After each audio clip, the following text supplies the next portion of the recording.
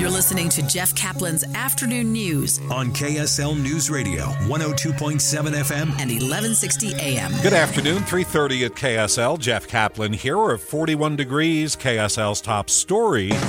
For a cooler summer, you plant some trees, but in one of the most sweltering sections of Salt Lake City, they're cutting them down. Residents are upset. The Riverwood Cove apartments are split by a street lined with trees from end to end. I spoke with an upset resident who said 20 of their trees are being cut down. Dan Strong with Westside Coalition explains why trees are vital to the West's heat island effect. The temperature actually can vary from the east to west of Salt Lake City on a hot day by almost 20 degrees. And part of the reason for that is that we don't have enough trees. We don't have the same tree density as you see in neighborhoods like Sugar House. The apartment regional manager, Ashley Davis, says those 20 trees in their complex are sick and at risk of falling. They promise to replant a variety of new trees once the dying ones are removed and hope to restore as much of what their residents love about living there. Eric Cabrera, KSL News Radio. So if we're going to refill the Great Salt Lake, we have to manage the water, and management requires data. Enter Brian King. Representative Brian King's bill would fund a study that looks into creating a state water database and water center. We have so much data from so many different users and so many different entities and individuals who have water rights. It's a real challenge to gather this information. King says this database would make it easier to access this information and track all the state's water, including the water that feeds the Great Salt Lake. The study, led by the Division of Water Resources and the Division of Water Rights, would have to be done no later than July of next year. One of the things that we need to do in dealing with the Great Salt Lake is move quickly. The bill passed in committee, but it still needs to clear the House and Senate in order to make it to the governor's desk by the end of the legislative session next week. Adam Small, KSL News Radio. Cache County school officials are apologizing for making a bad call this morning. They decided to hold a regular school day, but as the morning wore on and the snow piled up and the roads slowed down, it was pretty clear they blew it.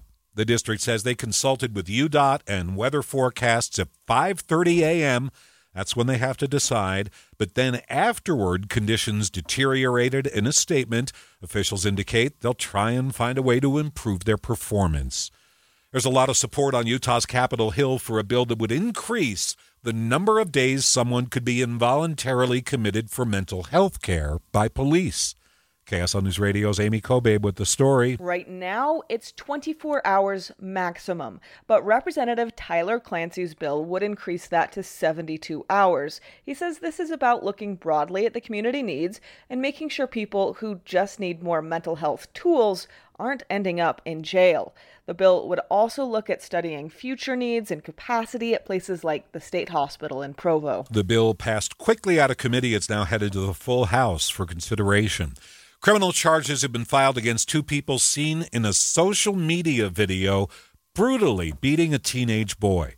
Two people allegedly involved are facing charges. 23-year-old Christian Hecking of West Valley, 18-year-old male Metzley Keith of Salt Lake City are facing a series of felony charges after the beating put a 15-year-old victim in St. Mark's Hospital with a host of injuries. Unbelievably, the suspects posted 3 videos of the vicious beating.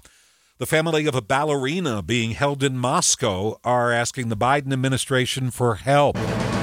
Maria Chaleos is live at the KSL National News Desk. Jeff, the family of dual U.S. Russian citizen Ksenia Karolina is calling on the administration to do more to help bring her home. Russian officials detained the ballet dancer over charges of treason connected to the war in Ukraine. State Department spokesperson Matthew Miller says American diplomats are pressing Moscow to allow them to access detained dual nationals. And it's why we have tried to make clear, just as plainly as we possibly can, that no American citizen should consider traveling to Russia for any reason. The ballerina's relatives say she traveled to Russia to visit her aging grandmother.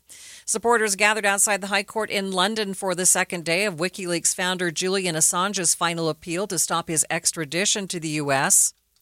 Julian Assange is an absolute hero of our times. He's risked everything.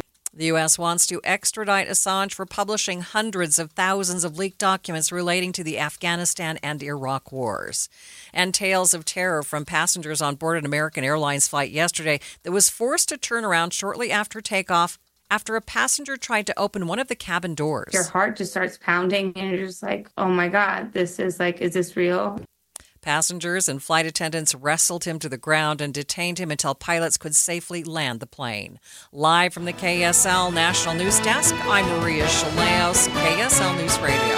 Starbucks employees at a store in Sandy have decided against joining a union. The vote's 6-5. The company, Starbucks, is overjoyed, especially after several other stores along the Wasatch Front did vote to unionize. KSL News Time, 3:36. Now, first look traffic. Let's get you going. Here's Ricky Meese. Kind of bumpy out there. Still dealing with some wet roads in the valley, and that even turns to snow in some of the higher elevations. Flurries, of course.